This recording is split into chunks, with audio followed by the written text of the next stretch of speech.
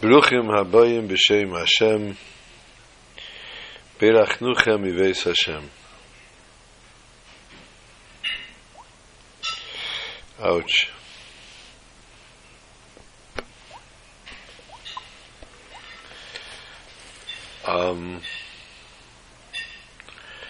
Good evening and welcome back.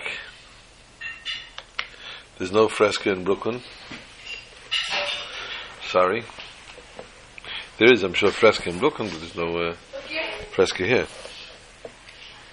This Shabbos Parsh Mishpatim. Shabbos Mevarchim HaChodesh. Oops. Shabbos Mevarchim HaChodesh, the Shabbos that we bench, we bless the new month. The new month of Adar.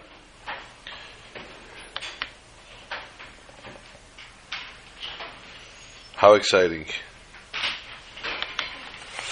How so very, very exciting. Mishanichnas Adar Marben Besimcha. As Adar comes in, we add in Simcha.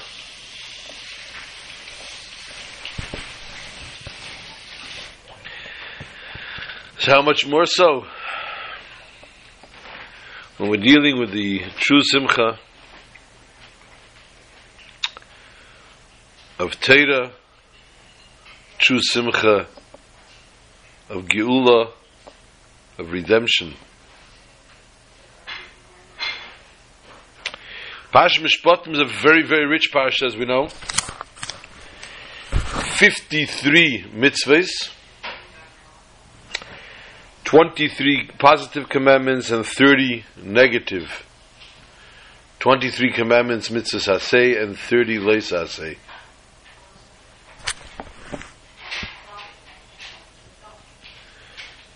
Parsha Mishpatim has a basic Ve'ela HaMishpatim is a continuation. Rashi tells us Ve'ela, the Vav is continuation of the previous Parsha. Just like the previous Parsha was said in Sinai, so too is this one. The Parsha of Mishpatim was also said on Har Sinai.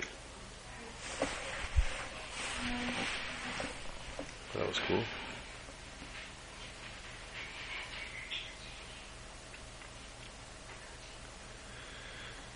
All the dinim, all the laws that are expressed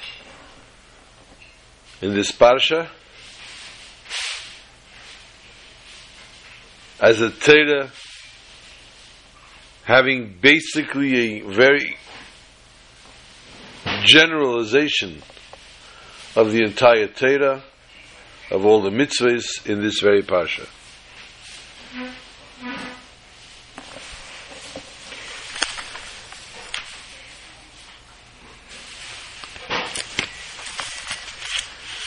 One such mitzvah is called Almona v'Yosayim Leitza Anun. The widow and the orphan you may not torture. And before I continue, I'd like to reiterate, in case you did not get the invitation yet via email for Purim, or if you got it and it doesn't open up, let me know. Doesn't open up? Aha, you should have sent me that right away, a message, because I sent you the wrong one.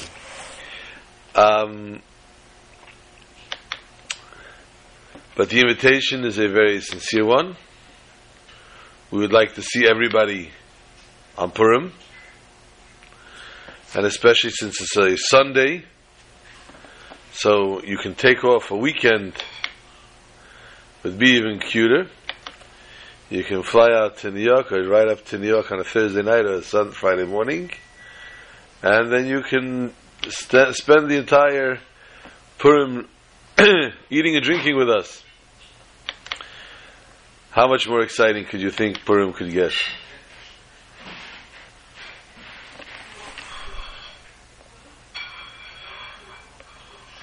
So the month of Adar When we say Mishenichnas Adar Marav B'Simcha, the first thing we think about is Purim. Our theme this year is very interesting. My son pointed out, my brother has an annual calendar for his Chabad of Brentwood. And in their Chabad calendar, their Purim page, their other page, Al Kupanim, already discusses the theme of this year's Purim party. We're not like that, unfortunately. We're not so advanced. We're just putting the nuts together and the bolts. And of course, we understand, since it's Motzei Shabbos Kodesh, the theme will be Sudas David Malka Meshicha, the Seudah of David HaMelech.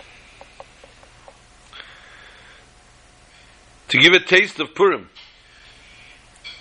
because that's what Shabbos Mevarchim is all about. Shabbos Mevarchim blesses the entire month. Therefore, it would only be proper to give a taste of Purim. The taste of Purim would be to give a story of Melav Malka.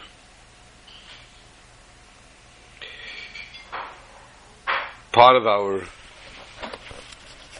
B'Shlech Manas Yetzer Hashem B'li Neder will be just that. There will be a little booklet, a pamphlet, hopefully we'll be able to put together with God's help. And there will be a story, a Melav Malka story. And there will be all the explanations that we can possibly conjure up and put together and print. Whoops.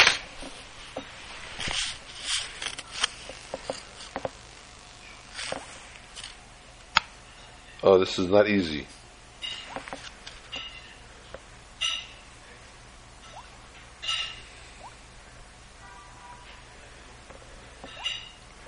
That we can conjure up possibly of the customs of Motzei Shabbos Kodesh.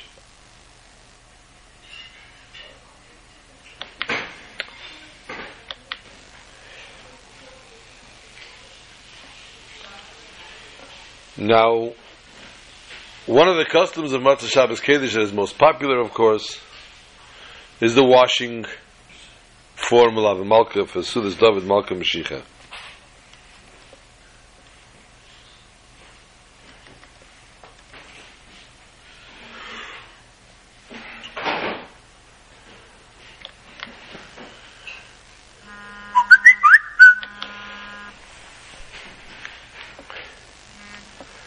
And that is Mi'at Hashem B'li Neder, be one of the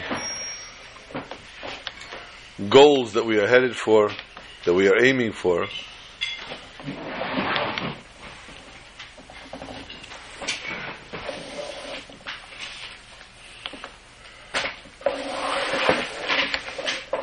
This way.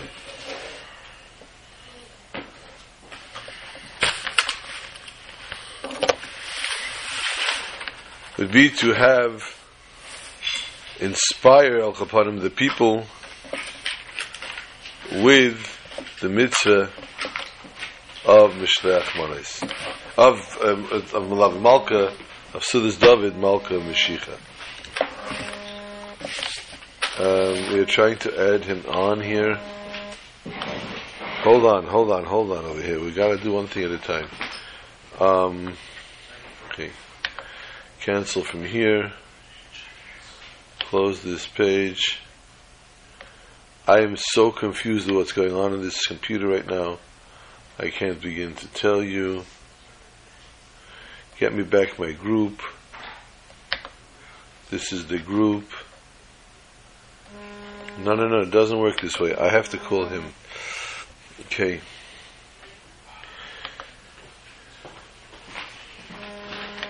He's relentless. Okay, I gotta get him in here. I can't find him. How come I can't find him now? Okay, let's see.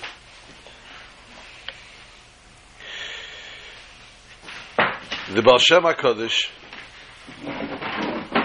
amongst his beautiful customs and powers, the Baal Shem Tov had shluchim, where he told the shluchim to go to certain places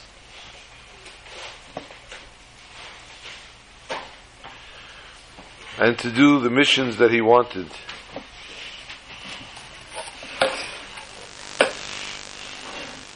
One particular chassid was sent to be a rav in a certain city.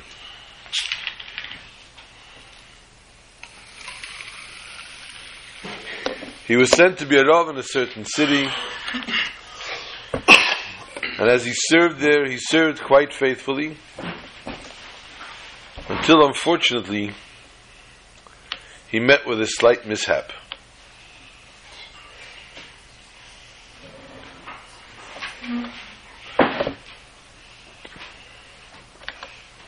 The mishap caused many repercussions. Okay, let me see. No, I can't do that. I can't put everybody on hold. I have to, let me just, should have accepted him on the phone and left to go well enough alone. I can't find him here. He's not coming up on my screen. Let me call him back here.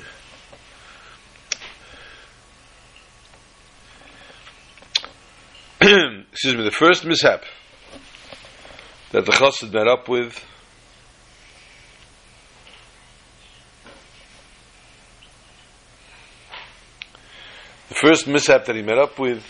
he was sitting one day and learning, and he got very, very thirsty. And as he got very thirsty, it was unquenchable, his thirst. In those days, you couldn't just go over to the tap or to the supermarket to buy fresca, to the tap to get a glass of water. One had to have the water carrier bring him water from the river. Now, if the water carrier's water had finished, it was a dilemma. And this unquenchable thirst was driving the rabbi crazy. And he looked out his window and he saw the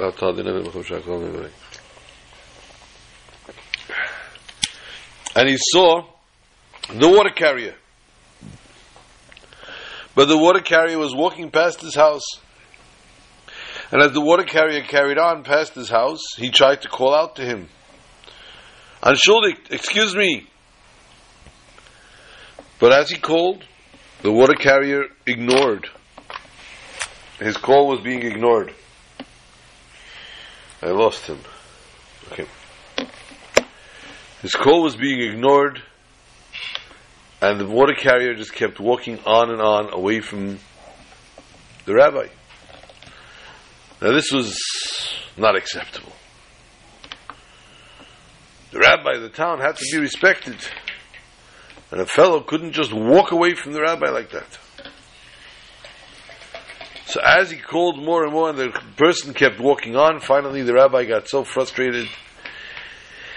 He left his office and he ran after the water carrier and walked over and slapped him across the face. Unbeknownst to the rabbi,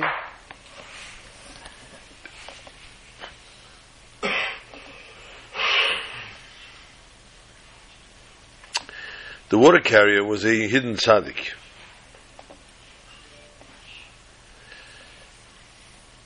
And he was going to a meeting of hidden tzaddikim,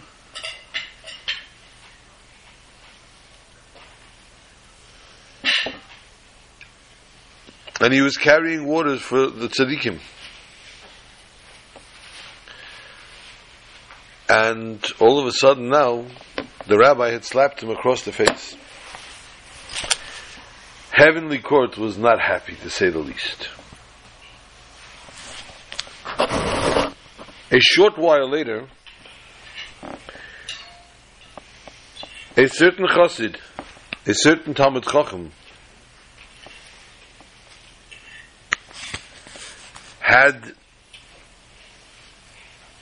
who sat and learnt all day long, had lost his money. He had no money left. He exhausted, whatever. He went bust. But that was financially, not terror-wise.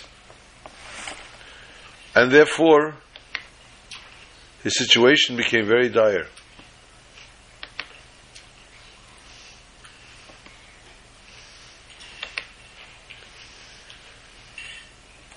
And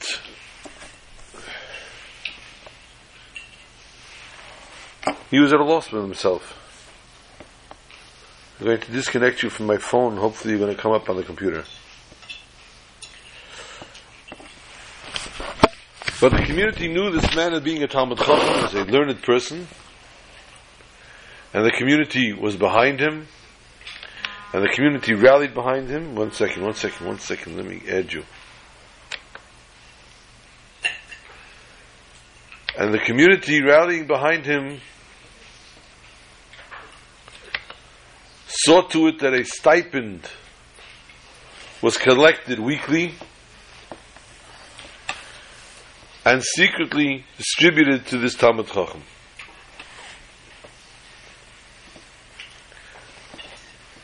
And every week the man had his stipend. It was enough to support his family, Baruch Hashem. And he was sitting and learning Torah. One week a little dilemma hit the system, and the poor people of the town didn't have enough food. There was not enough money to go around. And they came to the Rav, and the Rav said, who said everyone has to give all their charity, all their tzedakah to the poor, to the Talmud Chacham? Let some of the money go to the poor people rather. And the Talmud Chacham will get less. Unbeknownst to the rabbi, by saying that, he caused a little friction now. And then threw a little doubt into the mind of the people,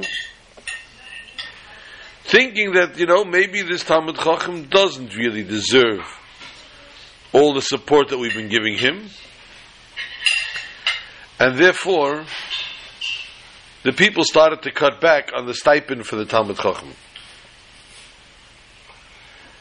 Eventually, people cut back so much so on the stipend of the Talmud Chacham that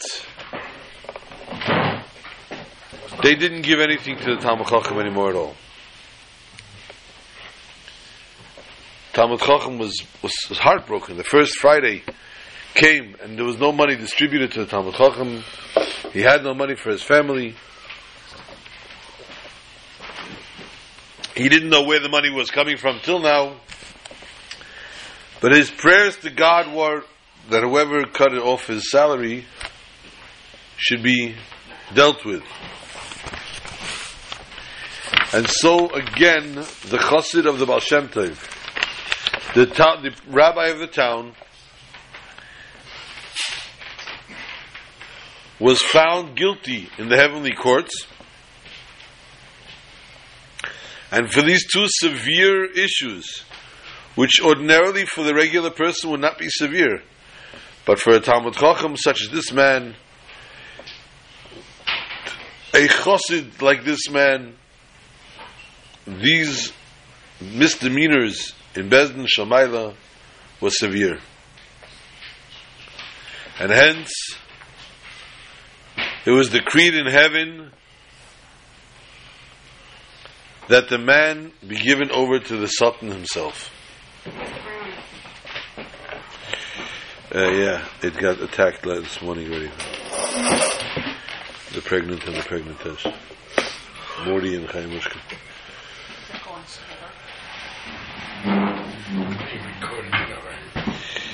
And no, I knew one of them listened.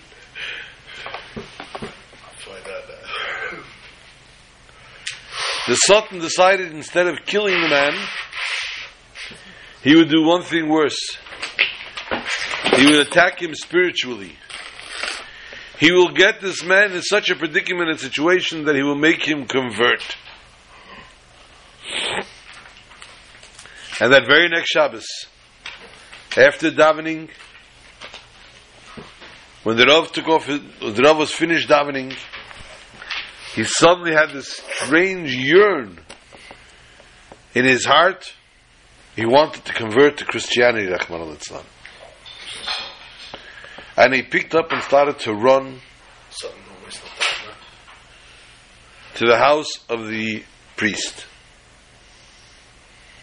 And he arrived at the house of the priest. Priest opens the door and sees him there and says, "Rabbi, what are you doing here?" I mean, he secretly respected this rabbi. The rabbi was a great person. He was a chassid of the Baal Shem Tov. And the rabbi said, "I want to convert."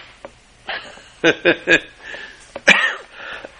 joy in the priest's heart was unmeasurable. Come inside. And he sat him down and he gave him a very, very, very large repast. And Kiddush was made on whiskey. It was not Kiddush, obviously, but it was quite a mug of whiskey. And the rabbi, not being used to consuming such amounts, immediately was put to a bed and went to sleep. No, in bed. Shabbos carried on. Suddenly,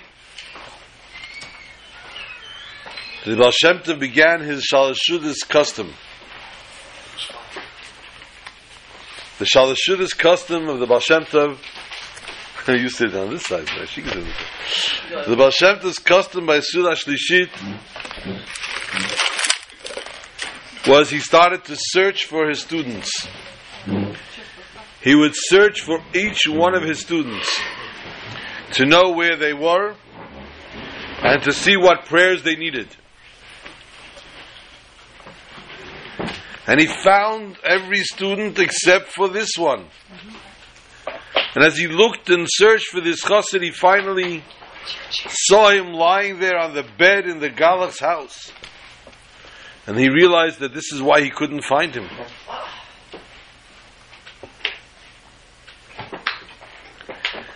And he realized that the man was sitting there, the chassid was sitting there, waiting to Rahman al-Islam convert. Charlie works on that side.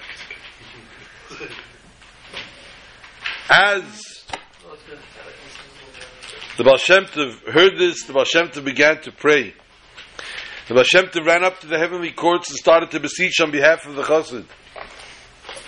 But as the Baal Shem Tov davened, the Bezdin Shamayla refused. And he brought another reason, and a third, and a fourth, and finally, Bezdin would not agree to allow him to free him up.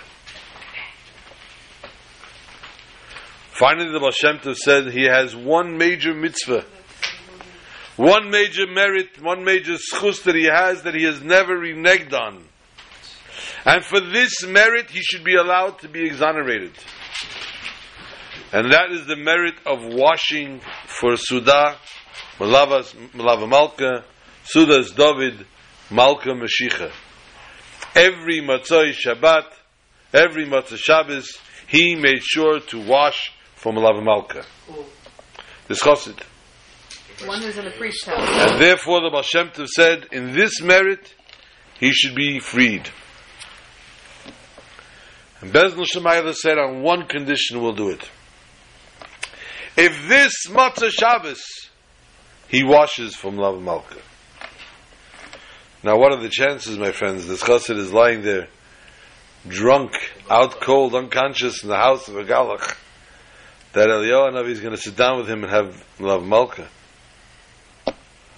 But as soon as Shabbos was over, the Baal Shem Tov called over one of his chassidim, one of his talmidim, and he gave him a loaf of bread, a loaf of challah, and he said, "Go." Nobody knew what was happening, and the chassid had no idea where he was heading. But the Baal Shem Tov said, "Go."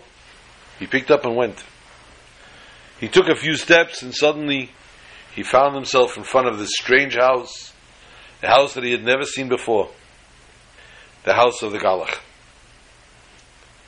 And he knocks on the door, and the Galach opens the door, and he comes inside, and he sees him there. He says, "Oh, 2 fish in one day, this is amazing." Brings him to the room where the chassid is lying, the rabbi of the town. The chassid wakes up the Rav, and he shows him the challah from the Baal Shem Tov.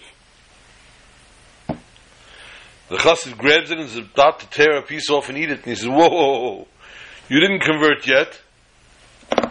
Till you convert, you're still Jewish. As long as you're Jewish, you have to wash." So he said, "Okay." And he got water and he washed, and he made a meitzah on the challah.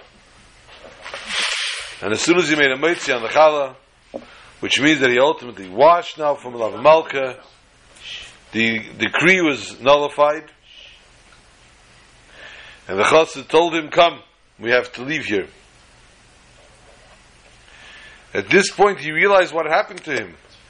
That he was on the verge of converting Rachmana litzlan. He said, "How can I ever rectify this? How can I ever repair the damage that I've just done?" And the Baal Shem Tov said, and the chassid said, "We'll ask the Baal Shem Tov." And he said, "The Baal Shem Tov is thousands of or hundreds of miles away from here. How will we get to the Baal Shem Tov?" The chassid said, "I came this evening from the Baal Shem Tov. We'll get you back." And they took a few steps, and suddenly they were standing in Mezhebush, and the Baal Shem Tov was still sitting by the table. And the Baal Shem Tov brought the chassid into his house and found him a tikkun for what he had done. We see, therefore, the great schus of washing Besudas David Malka Mashiach. I don't know if we're going to print this story in the booklet. Just getting bigger and bigger. But it is a prelude, as we said before, to the upcoming holiday of Purim, being that it is Shabbos Mevarchim and Mishenichnas Adar Marm B'Simcha. We have to prepare, because the month of Adar has so many things to it. It has, starting with next week, we're going to discuss Moshe Rabbeinu's birth and Zayin Adar. And of course Purim, which will be the following week. Yetz Hashem. That's what he's up to. The Shchedesh Adar is always 2 days. What's the Shabbos, yeah? So it'll be Matzah Shabbos Sunday and Monday. So on Saturday night in Ma'ariv already we have to remember to say Ya'alav Yavai. If we do not remember Ya'alav Yavai, by Ma'ariv we do not repeat Shemona Esrei, because the halach is we are not mekadesh the chedesh by night. Therefore we don't repeat Shemona Esrei by Ma'ariv. Unlike by Chol Hamoed, where if we miss Ma'ariv Shemona Esrei by Ya'alav Yavai, on Chol Hamoed we do repeat Shemona Esrei. The chedesh we don't.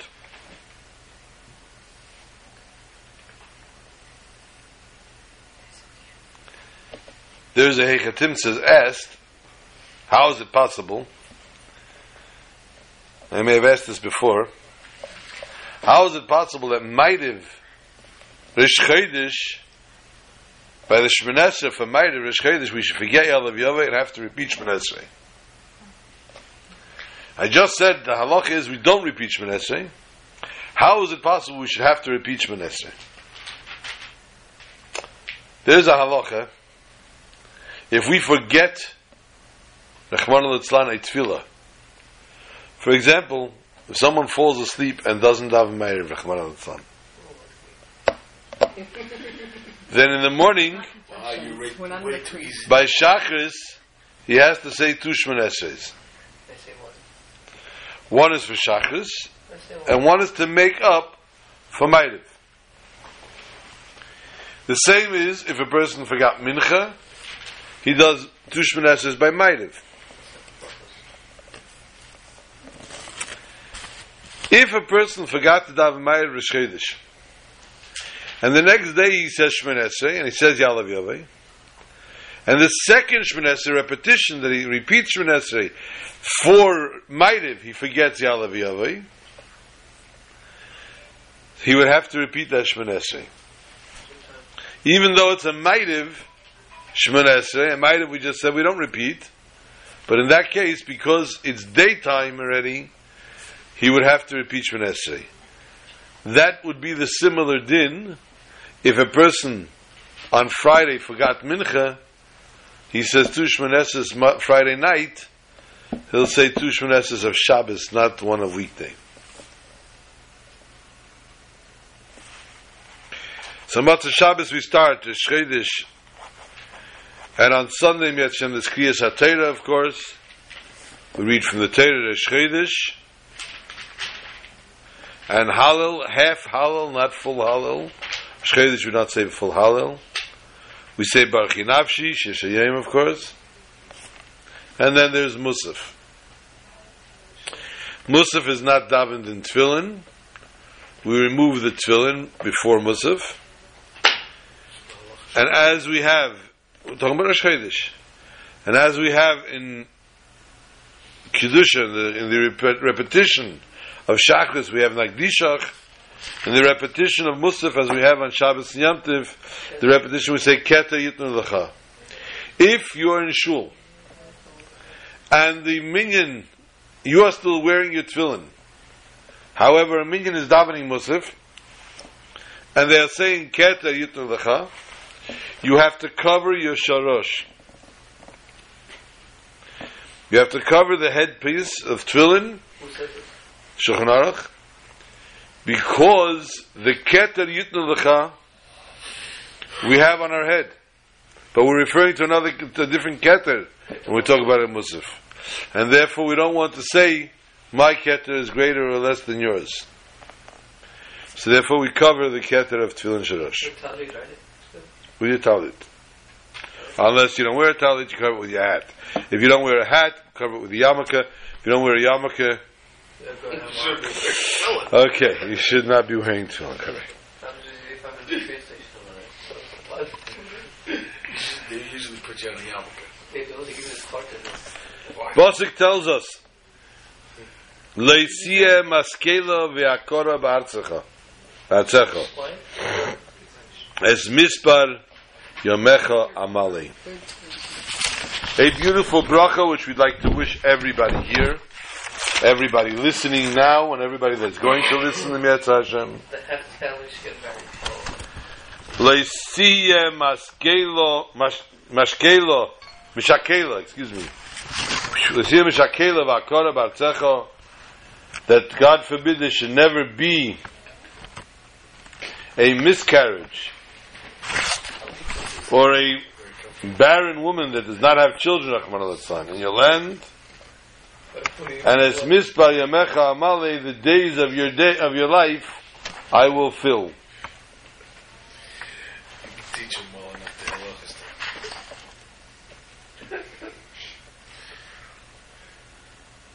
Your boyfriend.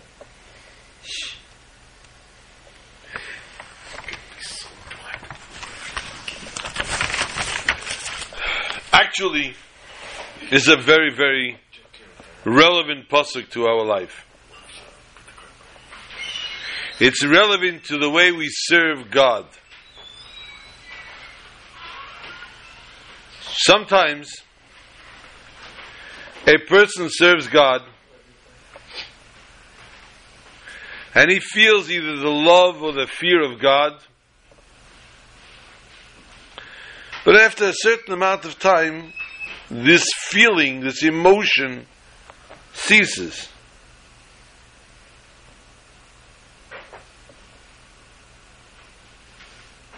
And he doesn't devote it, the love or the fear, into his service to God.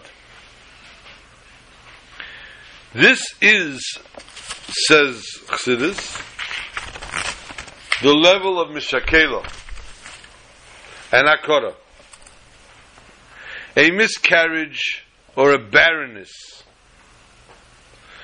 Because a service to God, any mitzvah we do, has to bear fruits. The fruits of a mitzvah are called toldos, the children of the mitzvah. The offspring. The offspring of the mitzvah. Thank you. And by a person lacking feeling, fear or love of God, they are not allowing the mitzvah to have any kind of continuity.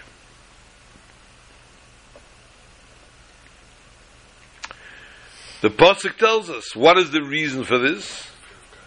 Be'artzecha. Artzecha, in your land, the word artzecha is also the lashon of rotzain, of want, of will. When the person feels the fulfillment of his will and the pleasure of his service, then a person can accomplish what they need to. But if the person serving God only for his own benefit, then it does not have any kind of existence to it afterwards. Yeah, but doesn't it say that if you don't do lishma, then it comes to lishma? But the actual, what you're doing right now, though, isn't. You can, But it comes in there. you can, if you keep doing it. But the person might lose because the person has no feeling towards it. Might not. It doesn't. It's not a promise.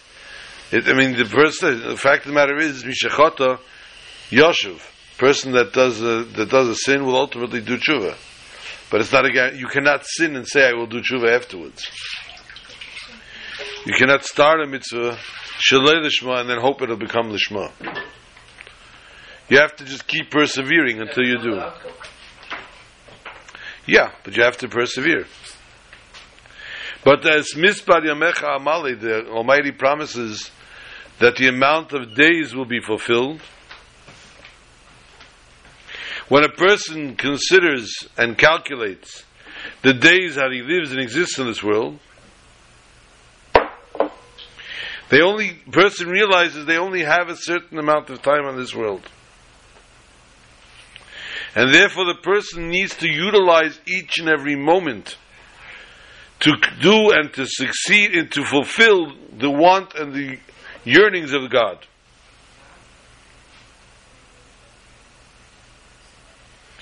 Once a person depicts life as such, person begins to realize that he has no time for his own pleasures in life. There is no time for stopping for this. Because Mispar Yamecha Amale, I will fill your days. How does one fulfill their days? How does one fill their moments and their hours the value? They are valuable only if they are doing exactly what they need to be done. Go to any factory, go to any business. The employee of the week ultimately work the same amount of hours as any other employee. Why are they the employee of the week? Because they gave it their all. They devoted every moment of their job to their job.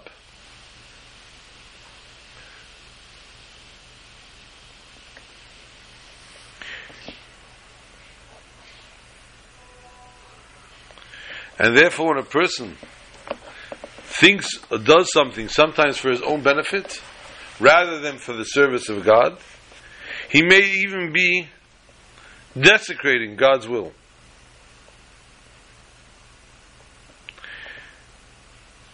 But when a person takes the attitude that I am doing everything to serve God, then we come to the pasuk Leisiyah Shakela Akora. Now there's many different explanations on this particular pasuk actually, in reference to what is the blessing, what is the warning prior to that, etc. We're not going to go into that right now. I'd like to move on to, or not move on to, but go back to, revert to the beginning of the parsha, one of the mitzvahs, the many mitzvahs the Torah tells us, and in a very interesting way. Im kesef talva es ami. If you will loan money to my nation. It doesn't say, as you will give a loan to somebody, if you will give this loan.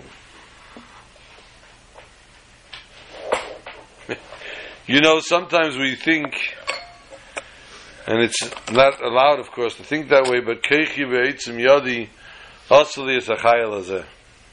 My hands, my strength, I earned this money.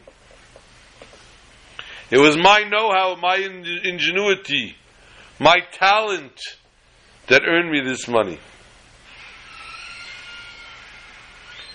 Tells you, Teda, no, im kesef tal v'ami. If you will come to the realization that you are loaning money, that's my money really, and you are loaning this to the nation, to my people, then you come to a different level. The third Chabad Rebbe, the Tzemach Tzedek, his mother passed away at a very young age, and therefore was raised by his grandfather, the Alter Rebbe, the first Chabad Rebbe. After Chavdala Tevis, when the Alter Rebbe passed away, the Tzemach Tzedek still had the honors of seeing his grandfather, whether it be in a dream or sometimes even by day. The Alter Rebbe would come to him, and at times the Alter Rebbe would come to him when he was sitting and learning and he was confused and he was missing something. There was something lacking in his learning, something that he couldn't figure out, and the Alter Rebbe would appear to him and explain to him what he was learning. There was one time Tzemach Tzedek was very involved in a certain sugya, a certain study, and he could not figure out what it was. He was confused, and he was very, very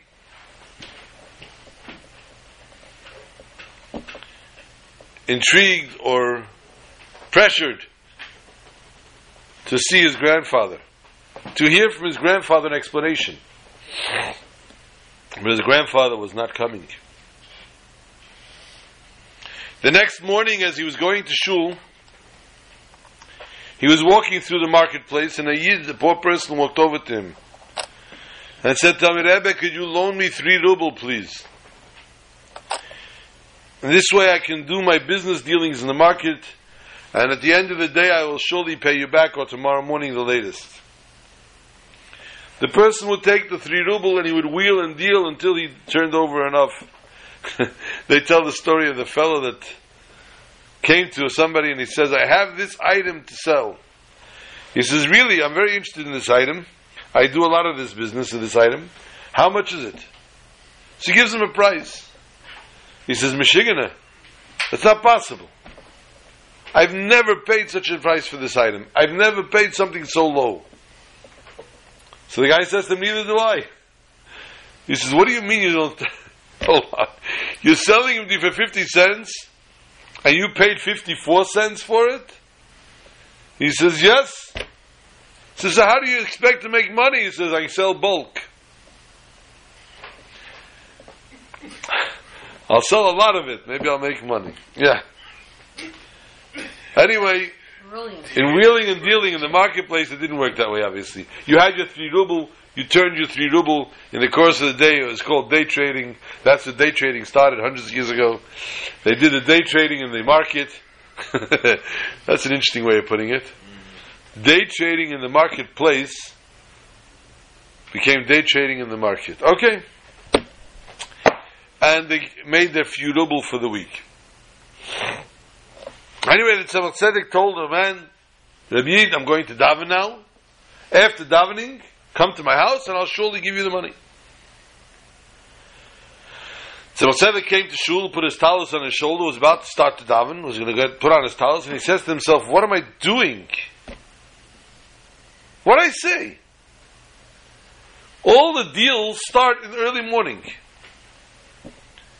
This fellow is going to wait until midday when I finish davening, and I'm first going to come give him money.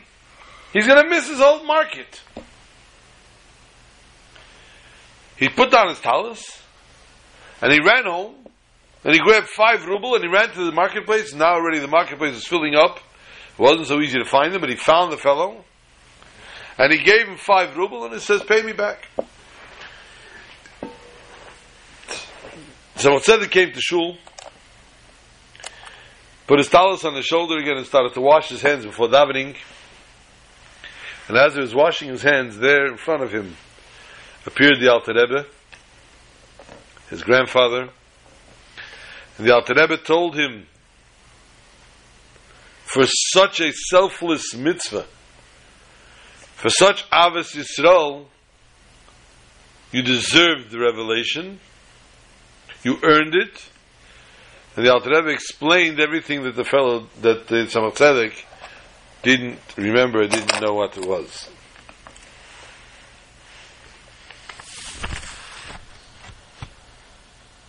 Sometimes the Torah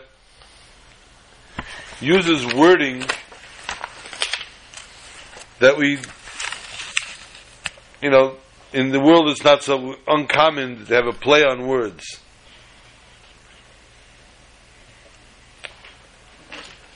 And the Torah uses sometimes this play on words that the regular explanation might be different, but without the play on words we wouldn't understand it. The Pasuk tells us in the beginning of the Parsha, another one of the very interesting mitzvahs. If a man plots deliberately against another Jew to kill him, and he hits him to kill him,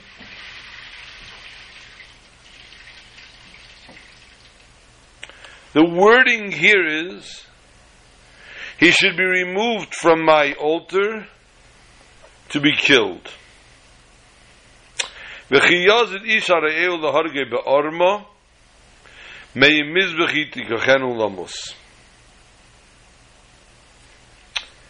first of all is v'chiyazid, he plotted. It was b'mezid, he purposely wanted to do this. He set out, it was premeditated.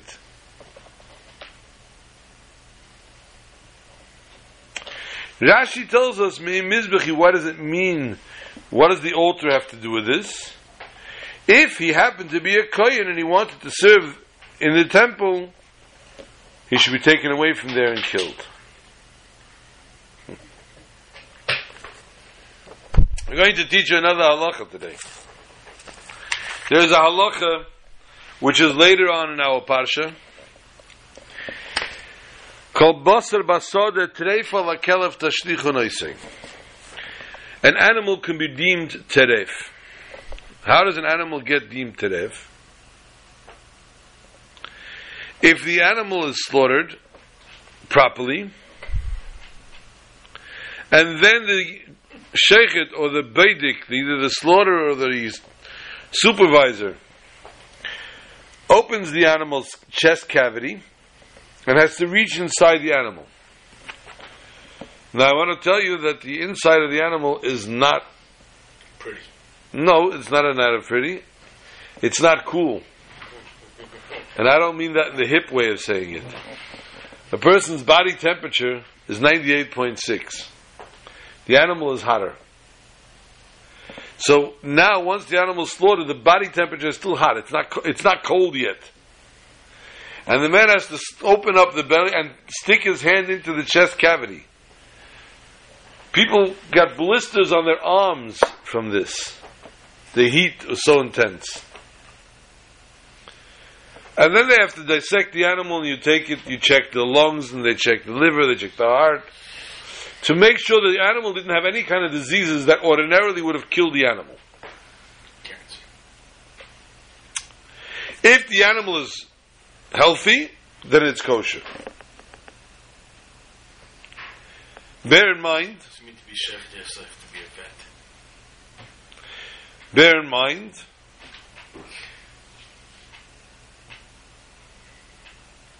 that we don't know that when we get the animal on the block. When the animal is being slaughtered, we don't know what goes on inside the animal. They tell the story of a woman, I've told this before, I believe, used to come every Friday to the rabbi right before Shabbos an hour before Shabbos, with a chicken. And she would say, Rebbe, the chicken akusha, the rabbi, the chicken's kosher. And the rabbi would check it, and whatever you can check with a chicken that's in front of you, making sure the leg bones are not broken, this is not broken, that's not broken. And he would say, yeah, it's kosher. And this went on week after week after week. Finally, one day the rabbi says, why do you keep coming back to me? Every week you come ask me about.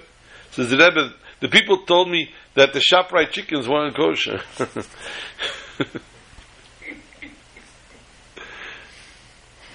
And she brought it to the rabbi, and the rabbi used to tell her it was kosher every week. He didn't know it wasn't slaughtered. He just looked at a chicken, a final product.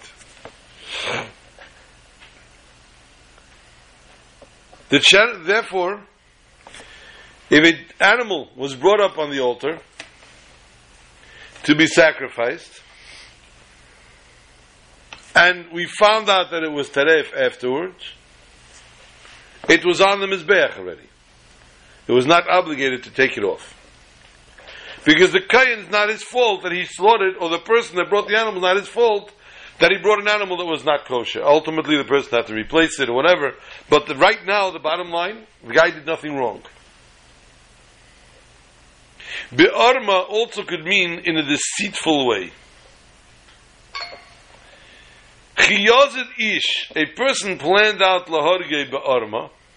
How was going to be the arma? What would be the secret? He was going to say that this person had a terrible illness. Now, in the Jewish religion, we don't make autopsies. We don't do autopsies, you don't know how sick the person was. So when he killed the person, he says, it was a dying man.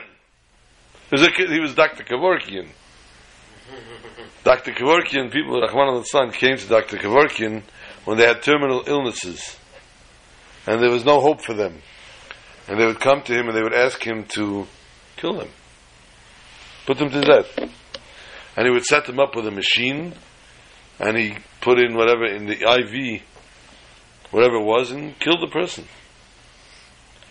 The person didn't want to be shot or slaughtered, but the person knew that they wouldn't be able to live with the illness of one of the son. Should never be tested. So they could go to Dr. Kevorkian to kill him. Ultimately, he was put away. He was put away for murder. Huh? Yeah. So the person came by Orma and he said, I killed this person, but this person was going to die anyway. Says the Torah, take him away from my Mizbeach. He cannot do the same thing that we do by the Mizbeach with the animal, that we say later, it would have been tref anyway, or it was tref anyway. With a person that doesn't work. And with a person, Rahman al-Tzlan, if a person is well or not well, whatever it is, you're not the judge. You cannot say the person should be killed or not be killed. Huh? Another such mitzvah, we'd like to quickly tell another story of the Baal Shem Tov. The Baal Shem Tov was traveling with his Talmidim once, and he lost his feeling of Kedusha. He lost all the sanctity. Shem Tov always used to feel the Kedusha in him, wherever he would go. When they would mount the horses, Alexei, the guy, Alexei, the horse rider, Alexei, would sit on the wagon and go to sleep. But the horses knew where the Baal Shem Tov had to go. Here all of a sudden, it was Tuesday or Wednesday, they were running around in the middle of a forest and they were lost. They were lost. And the Baal Shem Tov he couldn't feel anything. He felt like a regular person. It was Friday morning, and they needed to settle somewhere for Shabbos. And they see in the distance a house, a hut. As they approach it, there's this gruff fellow standing in the doorway, torn, tattered clothing. And as they dismount from the wagon, he starts screaming at them, get out of here. I don't want you here. You're Chassidim. I don't want Chassidim in my house. And they begged and they pleaded, and he said, nothing doing, you're not coming into my house. And finally they offered to pay him an exorbitant amount of money. He couldn't refuse the money, and he let them in. And he said, listen here, there's a few conditions. I'm tired, I had a hard week, and I'm hungry. When I'm hungry, I want my food. Don't you Chassidim start with your davening business, where you're going to daven for hours and sing songs. I'm not interested. And if you sing songs, you're going to attract attention to the non-Jews around here. I don't want the shtick. You're going to be here, my guest. You're going to daven quickly and eat what I serve. The Chassidim had no choice. The Baal Shem Tov, and they davened as fast as this man could daven. And then it came to make Kiddush, and the man insisted, I'm making Kiddush, and you listen. They begged and pleaded, we'll pay him more money after Shabbos. He said, nothing doing. But they knew he couldn't read. They didn't want to have Yaitza with his Kiddush, the guy can't read. But they had no choice. And he made Kiddush, and his Shabbos was now as miserable as it can get. Then he gave them all one bowl of soup for everybody. And everybody had to eat out of the same bowl. He took the challah, he said, don't anybody touch my challah. And he made the maitzi, and he sliced everyone a chunk. They wanted to sing Zmiris, he wouldn't let. And finally, they went to sleep. By the time they got up next morning, the man was already running around making his shachas. He was davening at full speed ahead, and he was barely murmuring words. Shabbos was a catastrophe. On Saturday night they couldn't leave. It was dark in the forest. There was no headlights on the horses. Sunday morning they wanted to leave, and the guy says, no, you can't leave yet. I made breakfast. He said, we'll pay you for the breakfast, let us out. No. And he detained them. Monday and Tuesday. Wednesday morning, they were ready to leave.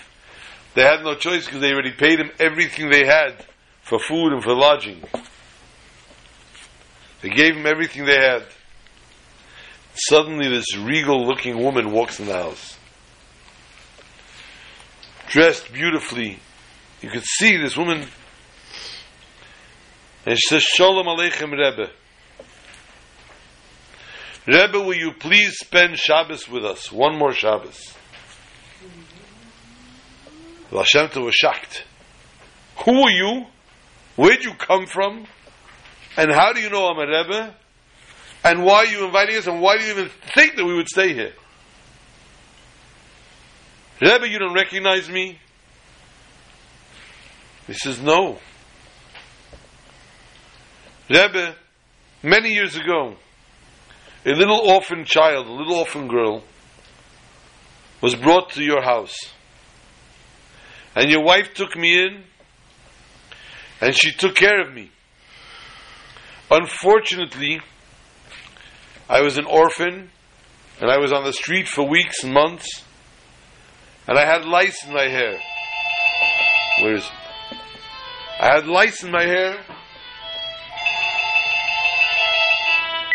and the Rebbetzin, the wife, was combing out my hair, and I was crying and I flinched and I wouldn't let her do it.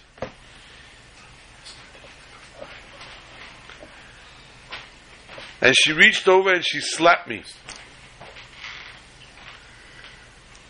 She slapped me out of anger. And you sat there, Rebbe, and saw this and didn't say anything. A little orphan girl with no mother or father, you saw her get slapped and didn't say anything in my defense. The heavenly courts went crazy, and they took away your world to come. My husband is a hidden tzaddik. And we got married and we found out that this decree was put against you because of me. And we prayed and prayed to try to nullify it, but nothing helped. Finally, the heavenly court said, if one Shabbos of the Baal Shem Tov's is ruined, if for one Shabbos he does not have any of his spirituality, he will be forgiven. That was great, but who is going to do that? Who is going to cause the Baal Shem Tov anguish and pain on a Shabbos? Finally, my husband and myself decided we would do it so that the Baal Shem Tov should get back his world to come. And this past Shabbos, my husband did it very, very well, apparently. But this Shabbos, we will compensate, we will make up for it. And immediately as the Baal Shem Tov heard the story, his Ruach HaKodesh returned, his great sense of spirituality returned to him, and as the orphan child forgave him, so too did the heavenly court, and so too will we be forgiven for anything and everything that we've done to anything and anyone, and the Almighty will forgive us and grant forgiveness, and grant to each and every one of us Boneh Chayim Mezayna Revicha, children's children, that la yamush mipicha mipizera zaracha, that the Torah will not leave from our children's mouths or our great grandchildren and great grandchildren's mouths, and we will merit to hear this Shabbos words of Torah from Mashiach Tzidkenu in Yerushalayim Yer HaKodesh. Shabbat Shalom to all. Amen. And we'll see you Purim, I hope.